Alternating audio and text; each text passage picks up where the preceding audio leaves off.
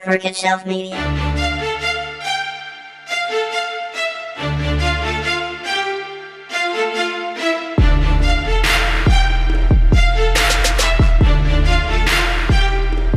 Welcome to Theory and Crime, a podcast where we talk about anything from true crime to the paranormal. My name is Alex, and I'm here with my co-host Sierra. Hey guys. So today, we are going to give ourselves a time limit on what we're talking about. That's first and foremost, because as we discovered over the past few days, we can talk about this for hours. If you listen to the last episode, we teased this a little bit. And so we are going to talk about, specifically first, Jim Jones, and then the People's Temple. So yeah, if you listen to last week, or not last week. The last, you could call it last week's, that's fine. The last episode we did, I teased this one. Cults are my favorite. Jonestown People's Temple is my favorite cult. Yep. This is actually going to kick off a series of episodes on cults. I forgot to mention that. Yeah. That's probably an important little tidbit. This is going to kick off a series of episodes on cults. Which I am so excited about. Because cults were one of the things that we started talking about like early on when we were becoming really good friends. Best friends, actually. And yeah. Can't forget that. Yep. And thank you. I'm sensitive when he just calls me his friend because we're best friends. Right. And cults were one of the things that we both realized really quickly that we both loved. Yeah. So we got to talking, I think the first one we talked about was the Manson family, which we talked about last time as well. That'll be an episode in this. But then we quickly realized that we both, and I hate to use this word, but loved the People's Temple. Right. And everybody who's listening, as we've said before, you know what we mean when we say stuff like that. Right. We don't love what they did, but we love to learn and talk about these things. And this is one of the most interesting cults, religions, whatever you want to call it. Google calls it a religious movement. It's a cult. Plain and simple. We'll just leave it at that. This is one of the most interesting cults to study. If you don't know anything about it, stay tuned because we're going to talk a lot about it. And then do your own research and try not to listen to the audio of the last day. Yeah, I've listened to a lot of the audio. Jim Jones actually recorded almost all of his sermons, and I've listened to a lot of them. They are very hard to hear, especially when he starts talking. Until children. And when I can hear children struggling, that's when I have problems. I've listened to a lot of his white knight calls, and those have been incredibly detrimental to my mental health. Well, I mean, that was their goal, though. As what he did with them, his goal was to terrify these people and to make them, which he did, make them believe that he was in control of their lives, whether they wanted it that way or not. Right. And that's why the defectors and stuff, and we'll talk about all of that in the next episode, and honestly, probably 2 episodes. I know we've said that before, especially like Mara Murray we thought was going to turn into 2 episodes, but we just kept talking until we got all of our information out. This one we have actually set a time limit on, so once we hit that time limit, it's a cold stop. We'll finish whatever thought we're working on, and then pick up in the next episode. Yeah. So I'm just going to jump into it. So I'm going to start talking about Jim Jones first. I think to understand what happened at the People's Temple, what happened in Jonestown, you need to understand who Jim Jones is. I think that's imperative. And there are some cults that we'll talk about where the leader in a cult is always essential to what's going on. But had Jim Jones not been raised the way he was, I don't think we'd be talking about the People's Temple. Right. And, I can't say that about Charles Manson. I think Charlie was born crazy, and that was going to happen no matter what. Yeah, definitely. But the way that Jim Jones was raised is what gave us the People's Temple. And I believe that he is definitely a product of nurture. in the nature versus nurture. I believe that he's a product of nurture. Yeah. So, to start off with, Jim Jones was ordained. Mm-hmm. He was ordained in the Disciples of Christ, or as a Disciples of Christ pastor. I don't know what the correct term is. Yeah, I'm not sure. When you say that. Whatever. Again, I guess I said it in the mini-sode that you would get if you're a Patreon subscriber. That was excellent. That was such a good segue. I'm so proud of you right now. Thanks. I am not a religious person. I like the things that religious leaders do in the name of their God, like, fucking it blows my mind. Yep. Though I'll touch on this in a little bit, but so he is from Indiana, in rural Indiana. He was born to a World War I veteran. His dad was a World War I veteran. Wow, that was hard to say. Blah, blah, blah. I don't care about any of his descent, to be honest. He's Irish and Welsh. He claimed to be partially Cherokee, but I don't know that can be found to be true. He lived during the Great Depression. He grew up in a shack without plumbing. So as a child,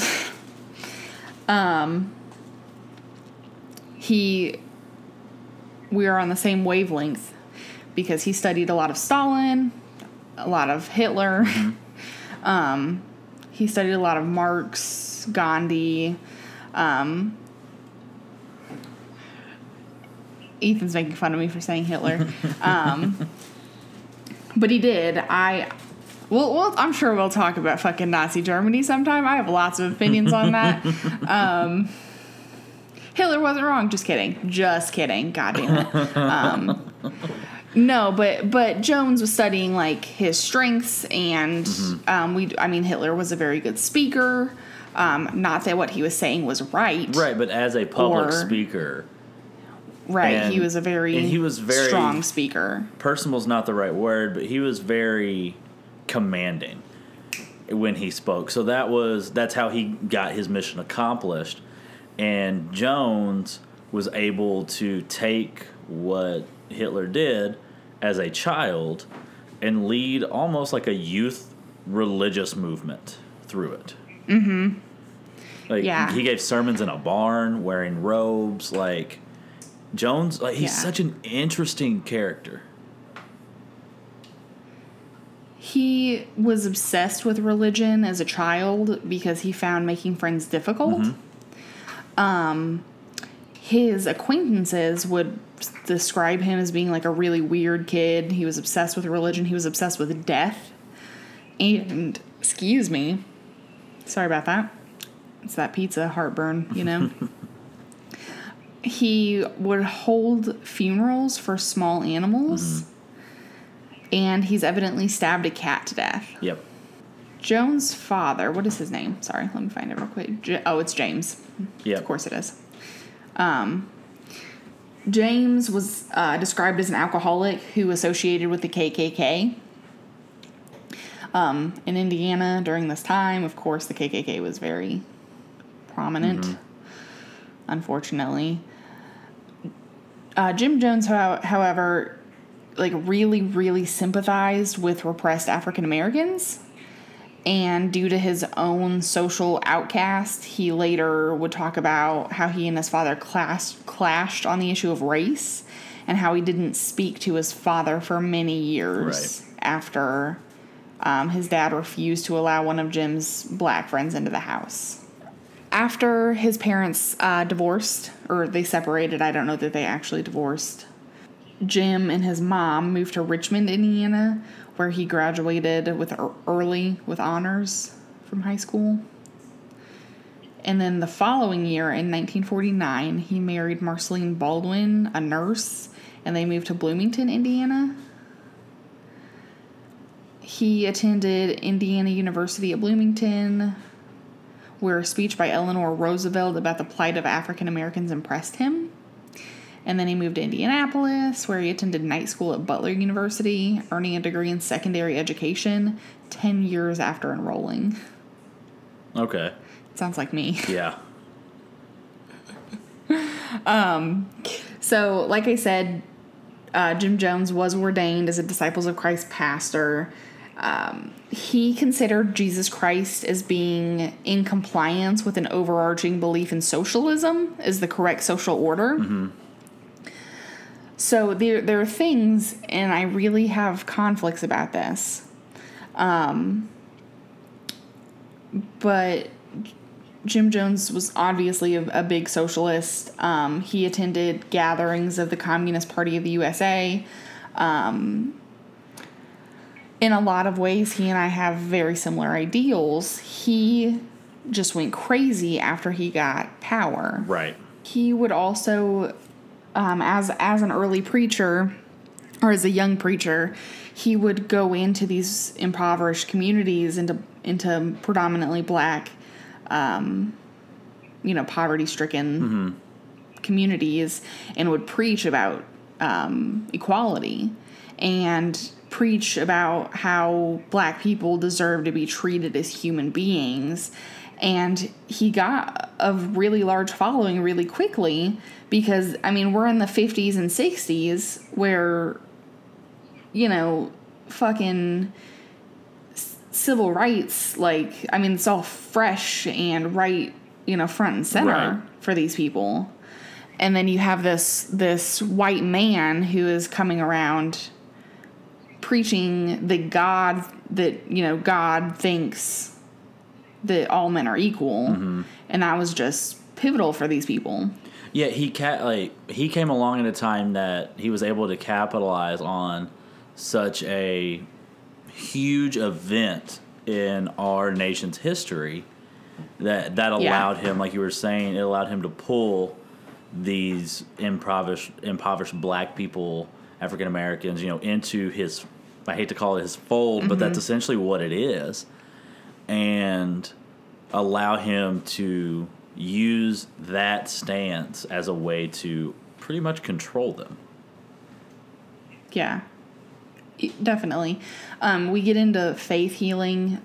He starts, crazy stuff. Yeah. My favorite quote by him is, "How can I demonstrate my Marxism?" Mm-hmm. Can we talk about his faith healing for a second? Because that's one of my favorite aspects of early Jim Jones. Oh yeah. What I love, and you maybe have just about to said it, but what I love is that he was slightly trained in sleight of hand.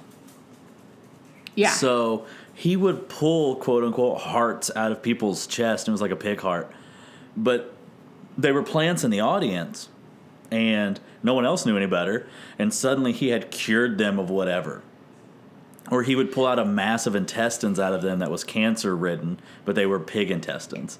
But they would be up his sleeves, and it was all sleight of hand. And that, as a 20-something, a teen 20-something, however old he was when he was doing all of this, that's genius as a way to try to build a following of people. Look what I can do. But I think it also shows him wanting to have control and doing literally anything to maintain that control over his people. I agree with that. And I also think that he was a showman. And that was that ended up, in my opinion, being his biggest downfall. And I think that's a lot of where that comes from. We've talked about this in the past. I am a musician. Outside of my everyday job, I play music pretty much every weekend. That's how I make some side money. And so there's a persona that you put on when you are in front of people. As a person, I am very introverted. I do not like being in front of people. I do not like talking to large groups of people. But as soon as I step in front of a group of people, it's a persona that I adopt. I don't think he had that. I think that what we saw or hear or read about in these faith healings is who he was from the time he woke up to the time he went to bed. I think that that's who he was. And so for him to be able to live that life constantly 24/7 for years is kind of impressive in the weirdest sense of that word. Mm-hmm. So, yeah, this was all early 20s for him, early 20s and 30s. And he was first introduced to this faith healing at a service at a Seventh-day Baptist church. Mm-hmm. There was a reverend there that was a religious author, and he was doing all these faith healings. And this is when it clicked in Jim Jones' head that this is what I need to do to keep people following me. So he went to this big religious convention. It took place June 11th through June 15th, 1956. And after this convention, he decided to launch his own church. It changed names a few times, but it finally became the People's Temple Christian Full Gospel. Mm-hmm. And it launched as an interracial mission. So he wanted to bring in people of all colors, of all faiths, and bring them to Christianity and show them that there is equality. So he was doing a good thing because you're in these impoverished areas. He just took it a little too far. Yes. I'd even say he took it more than a little too far. Well, yeah, because he only killed 900 fucking people. Right. But I know what you mean.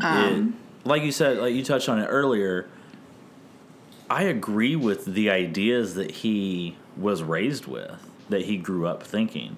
Socialism. Mm-hmm. Like, I identify as a democratic socialist in my life. Yeah, and same. I agree with that aspect of it. I can't picture how you can take that train of thought, and transfer it into what he did. Mm-hmm. But it's the power struggle. And once he found out that he could get power through this, that's what took him down that road. So I think something else that didn't help was that in 1960, the Indianapolis mayor, Charles Boswell, appointed Jim Jones as director of the Human Rights Commission. Mm-hmm. Boswell told him to keep a low profile. Jones, of course, ignored that because why would you keep a low profile?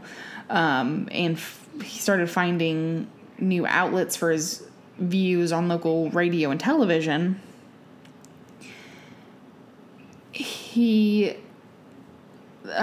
mayor and other commissioners had asked him to curtail his public actions because he was ultimately what he started doing in preaching equality. It kind of went against him where people were rising in the streets. Mm-hmm. He went to a meeting of the Urban League and the NAACP where he yelled for his audience to be more militant and then started chanting, "Let my people go." Yep. So even though he's doing good things like helping racially integrate churches and restaurants and police departments and amusement parks, and there's a big Methodist hospital in the area that black people can now go to, and they can enjoy all these things and get proper health care. A lot of people were pissed. Mm-hmm. Obviously. So we have this situation where these swastikas are painted on the homes of these two families, and Jim Jones personally walked through the neighborhood and was comforting these people and counseling white families not to move because then that would prevent the white flight. Right. Now we know that white flight still happened. Right, but yeah. You can only do so much. Jones would also set up stings to catch restaurants refusing to serve black customers. Mm-hmm. And then he would also write to American Nazi leaders and then pass their responses to the media. Right. So, it all goes back to what we were talking about a couple minutes ago. Like, fundamentally, he's doing very good things. Yeah. I mean, he's setting up stings for Nazis and KKK. Like, he's helping to end racism in America. Or at least trying to. As we know, it's still rampant in this country. But he's attempting to help everybody that he can. So at this point, I wouldn't say that he's gone absolutely insane. Oh, no, not yet. So in 1961, Jones collapsed. At this point, we know he was using a lot of drugs. So that we don't really know why he was in the hospital, why he collapsed, but I would assume it's drugs.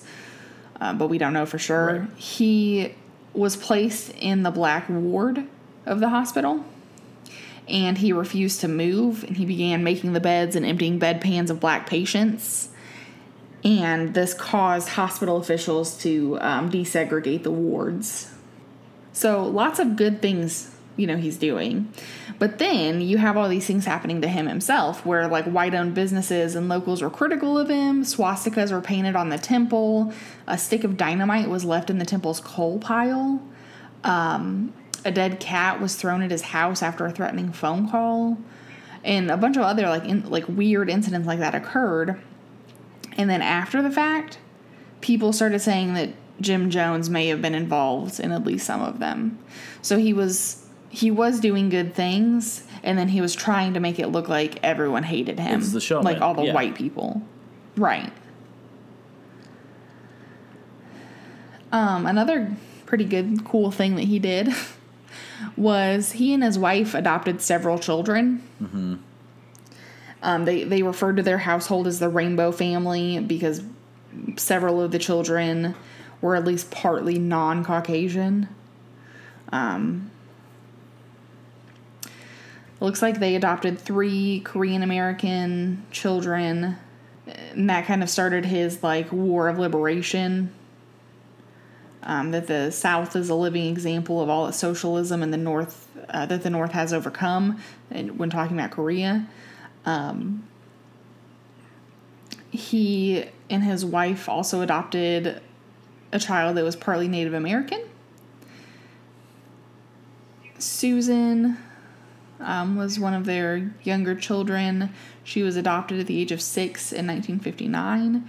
We know that older kids have a hard time being adopted. Right. So they were not just adopting babies.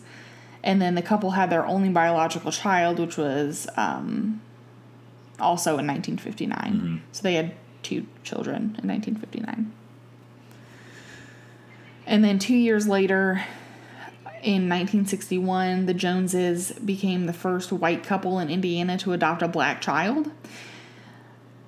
This black child was named Jim Warren Jones Jr. Mm-hmm. And then the couple adopted another son who was white named Tim.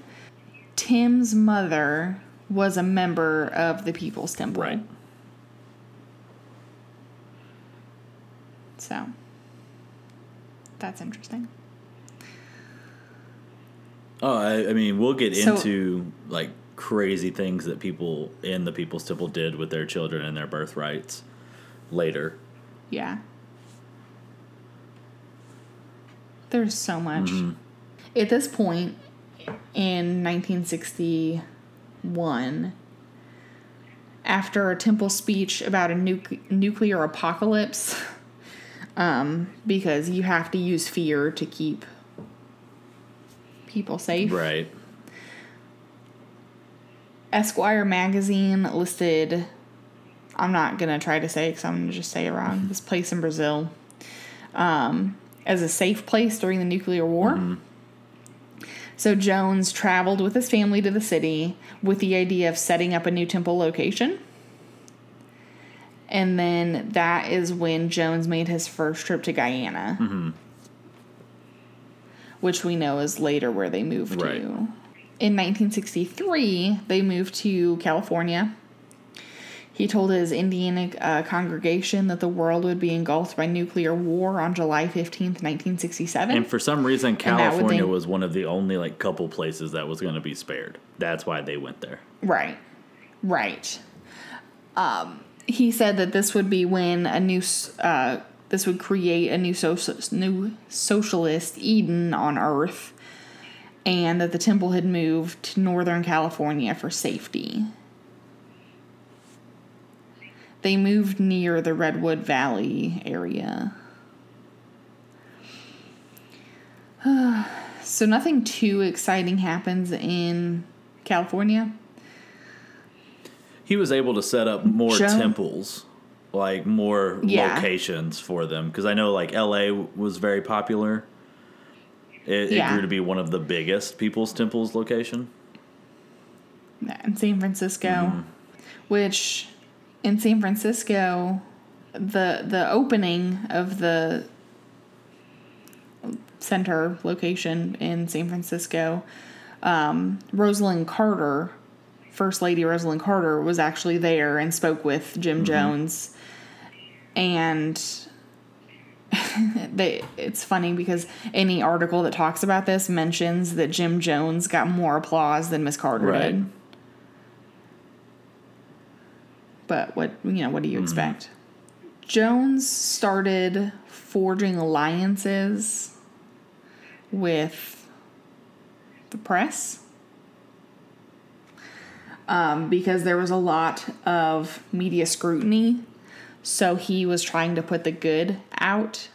And then in the summer of 1977, Jones and several hundred temple members abruptly decided to move to the temple's compound in Guyana after they learned of the content of an article that was published, including allegations by former temple members that they were physically, emotionally, and sexually abused. So this is where we see the creation of Jonestown. Jonestown was formerly known as the People's Temple Agricultural Project. And it was it was promoted as a means to create both a socialist paradise and a sanctuary from the media scrutiny in San Francisco. He named it after himself, obviously, because his name is Jones.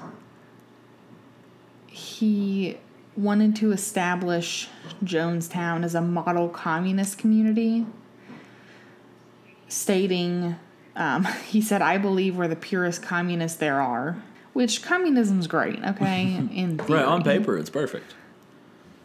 Like, it just doesn't work. Like, we would have to be in a utopian society for communism to ever work correctly. And if you hate me for saying that, I don't care. I do care a little bit, actually. I'm sensitive. Jones didn't permit members to leave Jonestown, taking after the restrictive immigration policies of the Soviet Union, Cuba, North Korea, and other communist states. This is why, like, the biggest reason people couldn't leave. And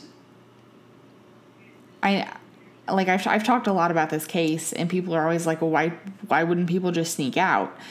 Well, in a lot of communist countries, there are patrolmen at the borders. And the same thing happened at Jonestown. Right. There were men with guns that walked the commune's fucking borders. So it was not a place that was easy to run away from. Right.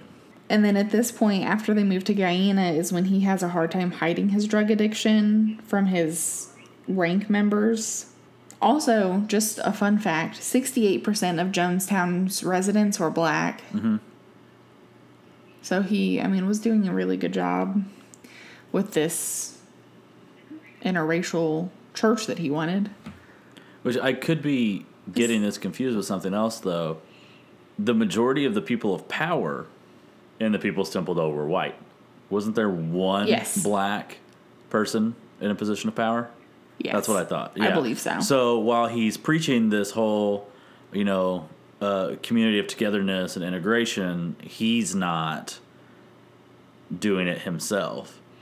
And if I'm not mistaken, he knows that that's one of the reasons why so many African Americans are willing to join is because of this one person in power. And so it kind of seemed like there was a point in time where he didn't even want him in a position of power, but he knew he needed him to continue his message. Right. Which is kind of fucked up. So something else that's fucked up that happened. So there was this woman named Grace who kept trying to defect. And defecting is in leaving. Jim Jones had sex with her to keep her from leaving. It didn't work because she still left. And left her child with Tim, her husband, in Jonestown. Tim also defected, and they left their child there. One thing. Tim, Grace's husband, asked Jim Jones to have sex with her. Yes. With his wife. Which I'm not kink shaming, but no thank you. Jim Jones also looked so much older than he was. Drugs will do that to you. He looks like 50 or 60, but he died when he was like 48. A bunch of defectors and relatives in 1977 formed a concerned relatives group. They traveled to Washington, D.C. in 1978 to visit the State Department officials and members of Congress who wrote a white paper, which a white paper is just a report that guides, it's a report or guide that informs readers about a complex issue, presents the philosophy of the matter, helps readers understand an issue, resolve a problem, or make a decision. This one being all about his grievances about Jim Jones and the People's Temple. His efforts piqued the curiosity of California Congressman Leo Ryan, who wrote a letter on the concerned relatives' behalf to the Guyanese Prime Minister. And the concerned relatives also began a legal battle over with the temple over the custody of Tim's son, John, the son that they left. Now, if I'm not mistaken, that's the child whose birthrights were given to Jim. Yes. Yeah. So, as much as I hate to say this, like, they can legal battle it all they want. They don't really have much of a case. Right. So, don't leave your children with strangers. Right. Please.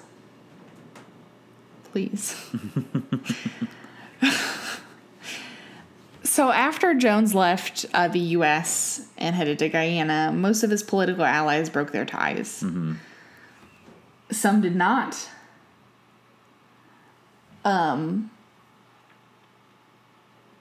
As a show of support, Willie Brown spoke out against enemies at a rally at the temple, which Harvey Milk attended.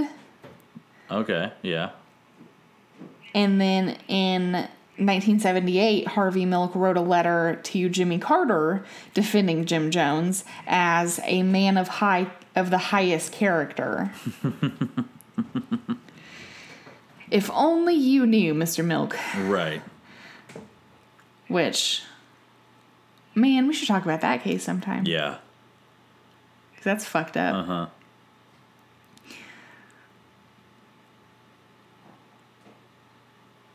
So I guess before we get into more of the concerned relatives group and what they do next, I guess I want to talk about Jonestown itself for a little bit. Okay. I'm going to try to not hit the same points that I've already made. I will tell you we're pushing close to our time limit. Yeah. So. Yeah. Oh, shit. I just looked at that. Yep. Okay. So, Jonestown started out with 500 members that did construction. In 1976, Guyana approved the lease it had negotiated with the temple for over 3,000 acres of land. The Guyanese officials granted the temple permission to import certain items duty-free, which would be helpful if you don't have a lot of money. Right. Which we know they did not at first. But moving countries and then building a whole commune, you're not going to have a lot of money. Right. Marceline, Jones' wife, described Jonestown as dedicated to live for socialism, total economic and racial and social equality. We are living here communally, which we know is not true. Right. So in the summer of 1977, this is when Jim Jones himself and his family and several hundred temple members moved to Jonestown. They left San Francisco, and Jones left the same night that an editor of the New West magazine read him in an article to be published detailing the accusations of abuse by the former temple members. Holy shit. It's only noon. I'm not even... Oh, no, it's not. I'm not even drunk yet. I can't talk. So, there's mass integration, and Jonestown soon became overcrowded. So, at its peak in 1978, there were just under 1,000 members. Wow. Yeah. Approximately 70% of Jonestown's population were black. 45% of the residents were black women specifically.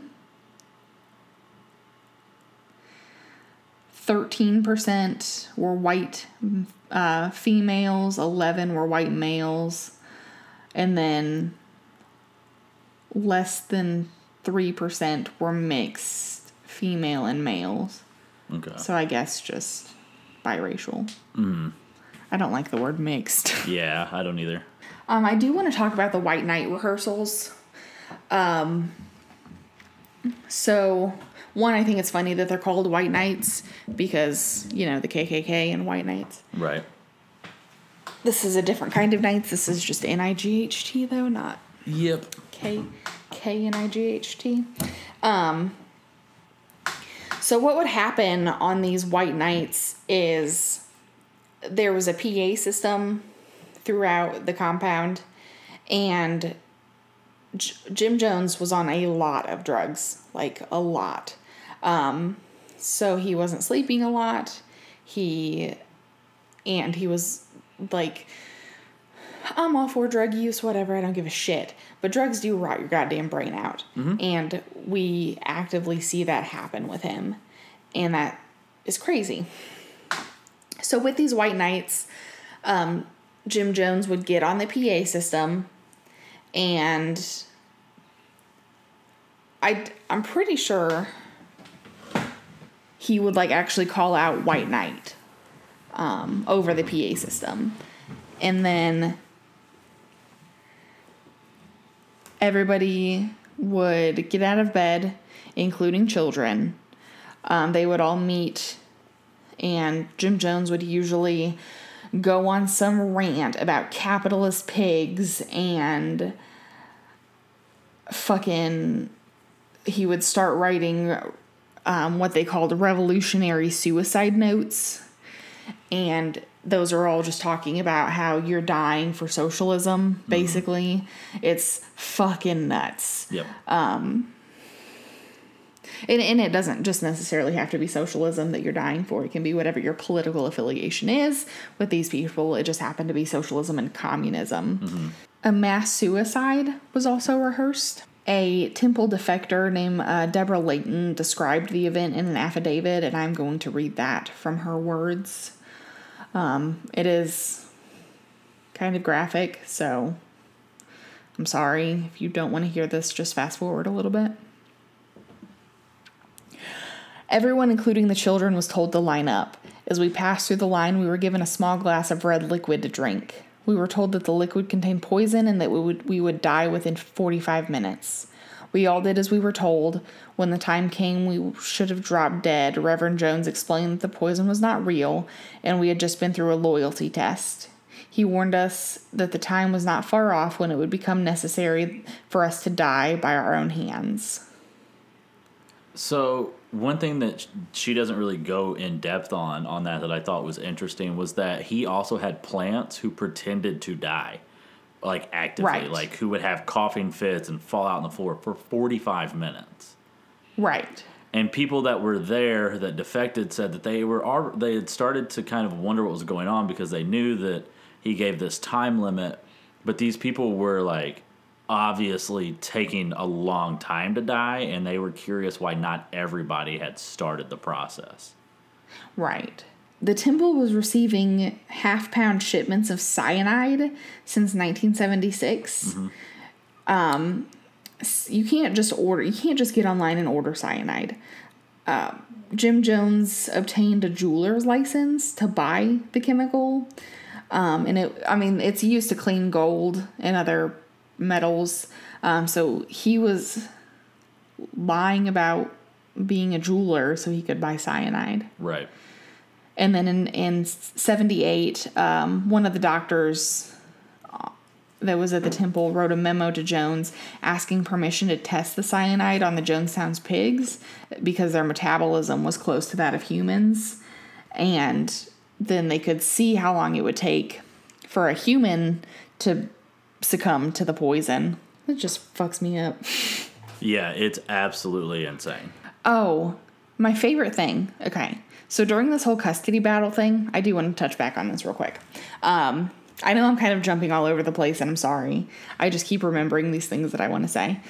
So we know before that with like the cat being thrown at his house and the spray paint and all that bullshit, that some of that was him doing it to himself. And he actually set up a false sniper attack on himself. Right. And this is when he began the first series of White Nights. He called this the 6-Day Siege. And it was at a picnic, wasn't it? Yeah. And during the siege, he talked to temple members about attacks from outsiders and had them surround Jonestown with guns and machetes. Mm-hmm. Deputy Minister Reed had assured Marceline that the Guyana Defense Force would not invade Jonestown because we have to remember that Jim Jones is the only one that knows this fucking bullshit. Mm-hmm. So everyone is legitimately scared for their lives, and Marceline is like reaching out to people to make sure that they're safe, which I think is fucked up. Right. I'm afraid to get into too much more because our time limit. Yeah, we're pushing time right now. So let's go ahead and call it quits for this episode. Okay. And in the second episode of the People's Temple, we will talk about actual more information about the White Knights and the whole messed up conclusion to all of this. Yeah. So the next episode is probably going to be a little shorter. But if I keep going right now, this episode's going to be way too long. So. Right. Yeah. So we're gonna wrap this one up right there, and please stay tuned for the next episode in a couple of weeks, so that way you can hear the conclusion of the People's Temple. Thank you so much for listening, guys. Yeah, we really appreciate it. If you feel so inclined, please hop over to our Patreon at patreon.com/theoryandcrime. We have a lot of cool goals set up there that people are starting to take advantage of, and it's absolutely awesome, and we cannot thank you enough. We referenced the minisodes earlier in this episode. You can find all of those on there. Mm-hmm. And if you want to interact with us on social media, you can find us at Theory and Crime on Facebook, Instagram, and Twitter. Or you can email us at theorycrimepodcast@gmail.com. You got it. Yep, I've got it memorized now. We are also working on a newsletter. So that'll just have some information about us, about the podcast, about things that are upcoming, any announcements. So keep an eye out on how to sign up for that. Yeah. here in the next few weeks. Probably not on this episode, but. And hopefully we have our website up and running here soon as well. Yes. So we've got lots of exciting stuff coming up. As always, we appreciate you guys listening and tuning in every other week. Yeah, and let us know any cases that you think we should cover. We have got some really good feedback from some people on Facebook about some cases that they think we should tackle, and so we're adding those to the list. And if you think of something that you think we should cover, let us know. We'd love to do it. Yeah, Alex and I can literally talk about anything for hours, so right, yeah, we can make something out of anything. Oh, for sure. Even if it's a small case, we can always do a mini-sode on it. I mean, anything. We love your guys' suggestions. We found out about a bunch of cases recently that I fucking are now some of my favorites that were fan suggestions, and I love that. Yeah, and we'll be taking care of them here in just probably the next few weeks. I think we'll start tackling those. Yeah. So, hit us up. Let us know what you think. We ask that you rate, review, subscribe. On whatever podcasting platform you're on. Stitcher, Google Play, iTunes, anything like that. If you guys rate us and review us, it helps other people find us. We can reach more people, and that would be awesome for us. Yeah, it really would be. All right, guys. Well, this has been Theory and Crime. I'm Alex. I'm Sierra. Have a good one, guys. Thank you.